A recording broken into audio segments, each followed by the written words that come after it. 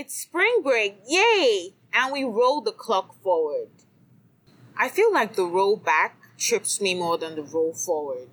Like last fall, when we rolled backwards, I didn't understand why it was still so early in the day when I woke up.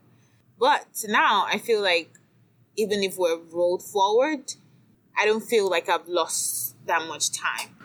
Maybe it's just my perspective, but if this is your first time listening, welcome to the podcast. Here we answer questions on child development, on child education, and on parenting strategies. So feel free to send in your questions and connect through social media platforms. Hi there, I'm Augie, and this is episode 10 of Ask Miss Augie, the Parent Coach podcast. Here we answer questions from parenting to early childhood development to the best of our abilities. What's spring break like for you and your kids? Do you like spring break, or do you feel like it's a time for extra stress? The kids are home. What do? You're still working. How are you going to manage this time?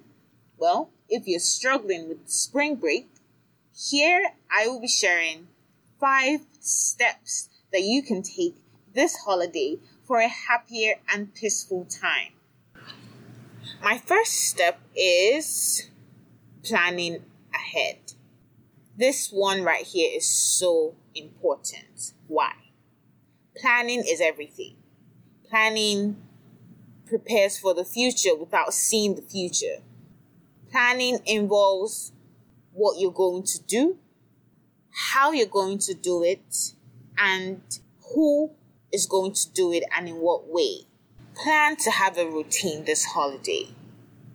What's going to happen in the morning? What's going to happen in the mid-afternoon? What's going to happen late in the afternoon? What's going to happen early in the afternoon? What's going to happen before bedtime? Planning helps you stay prepared. It helps you feel calm, helps you feel more in control of how your day will turn out. Now, some people are spontaneous, and that's okay. I believe that the best way to mix being spontaneous and having an achievable goal is to set time allocations for certain things. So, for example, you can say in the morning we're going to do craft making. We don't know exactly what craft we're going to make, but it's a time for craft making. And then when the time comes, you bring out your craft materials and then you get to work. You're being spontaneous with what sort of creations you're making, say with your child, but the time for craft making has been planned out, right? So you still have the chance to be spontaneous and creative, but you have deliberately created space for that. I think it's very important to plan our time, plan our routines with children. And that brings me to a subsection of that planning ahead, which is having a routine. Children thrive with routine. Children need to know what is happening next. It helps them feel secure. It helps them, feel more in control, build autonomy. It creates a smooth course of day. Having a routine and planning helps reduce the number of tantrums that can occur with your child.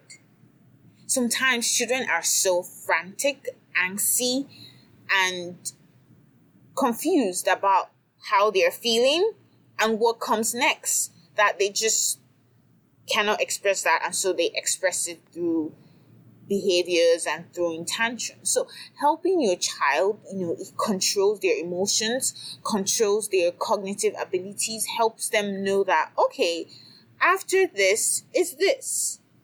And they can take the lead. You can even see children who have good, solid routines. You don't even have to tell them what to do all the time. They're moving on to the next activity because that's what they're used to.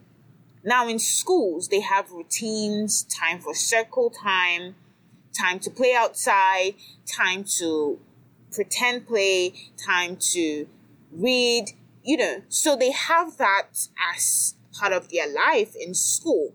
But when they come home, it's not always the case. And that can really throw off the child. And so it's important to sort of have a home routine with your child. It may not look like what's happening in school because it's home, but it can be something of that nature. What happens when they come back from school? What do they expect? What happens right before bedtime every day? What happens right after I wake up in the morning? These are things that just helps prepare the child for life skills, builds habits of self-discipline, of knowing what to do next and how to do next, and building that confidence in themselves that they know what they're doing and they are learning what to do. So, being organized and planning ahead would save you time, stress this spring break. Step number 2 is keep the kids busy. Keep them busy. Busy is your friend this time. Create activities that they can do. Find things that they enjoy and prepare for it. For example, if you're doing a road trip, make sure that you are prepared for that. Make sure you have all the things that they need right there in the car. CDs, books, drawing, pens, coloring materials, just anything that can keep them busy while they're on the trip or while they're at home. Just find ways to engage them. Find ways to create activities for them. My favorite example would be having kids. If you have multiple kids, this would be a fun way. You can have them create a play, a drama, or some pretend play, and have them come up with a story and then share their story with you while you'll be the audience. It's so much fun because kids love pretend play. They love it so much. And they're so imaginative.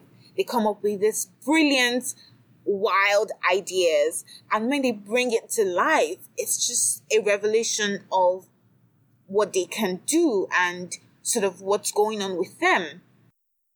Kids who have behavioral problems, some of them go through play therapy where they have the opportunity to dramatize how they feel or what's going on with them. They can also draw their feelings and things like that. And from that, you really see where the child is at mentally and emotionally. It's a big revelation to their inner being. That could be a good way for you to get to know your child. What stories do they come up with? How do they express and interpret their ideas and their play? And how do they interact with each other as siblings or even with you? You can be part of the play as well. So keep them busy, find activities for them to stay engaged and tire out so that they sleep deeply and start the next day bright, sharp, and awesome. Number 3 is keeping them physically active. I think that goes also with number 2, but also physically active. I emphasize physically because children need to be physical more than any other age group.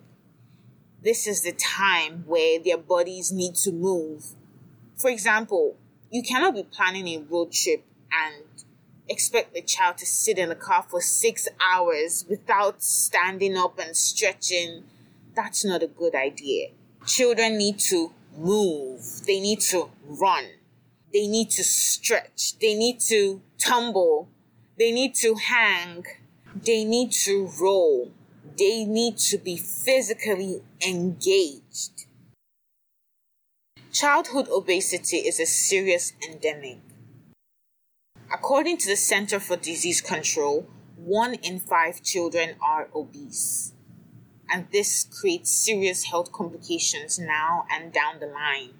It affects children's physical health, social health, emotional health, their self-esteem, their ability to lead healthier lives. So it's important that we strive to help children get to their optimal development. There are many ways to keep kids busy. First of all is going outside. Many kids don't spend time outdoors. A lot of kids are always homebound, and being in a home environment doesn't really create that space where they can be very physical. The home space isn't conducive enough for that optimal physical activity. Like, a child cannot run around the house on, say, hardwood floor or towards the kitchen or the hot stove or places that are just not safe for them.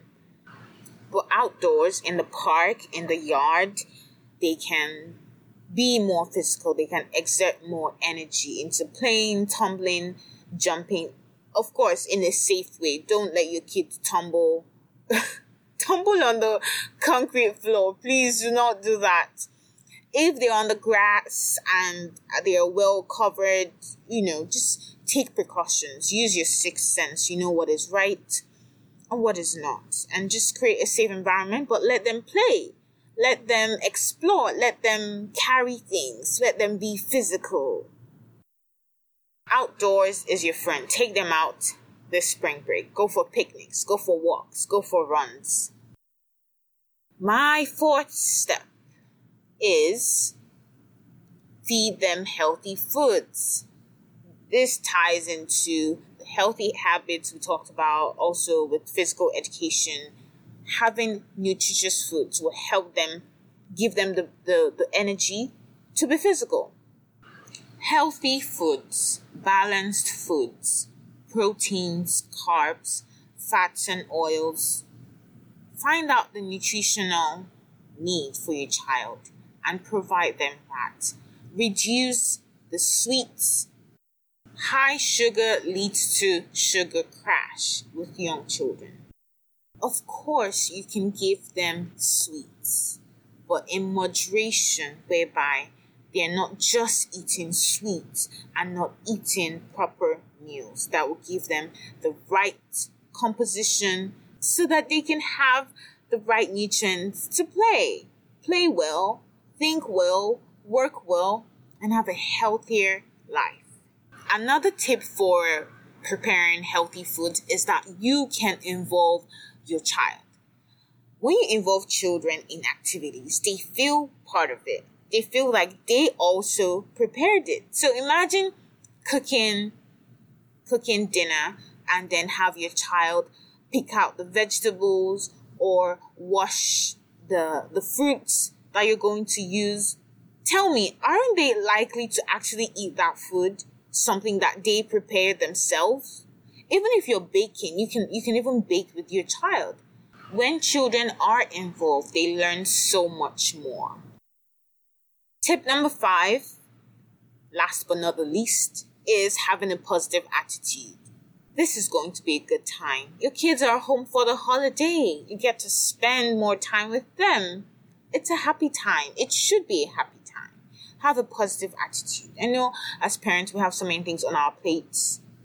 So many extra organizational conflicts. And that could also put a dent on our relationship with our children. But having a positive attitude makes everything easier. Know that it's going to be a good time and prepare to enjoy the moment. Prepare for your child to enjoy the moment. And know that you're imbibing something valuable in the life of your child. In summary, step 1 is planning ahead. Step 2 is keeping your child busy. Step 3 is keeping them physically active. Step 4 is feeding them healthy foods. Step 5 is having a positive attitude. And that brings us to the end of this podcast. Thank you for investing this time. I really appreciate you listening and learning a thing or two. Don't forget to follow us on Instagram at AskMissAugie and send in your emails at askmissaugie@gmail.com. I look forward to learning from you, hearing from you, and helping you. Have a fantastic spring break.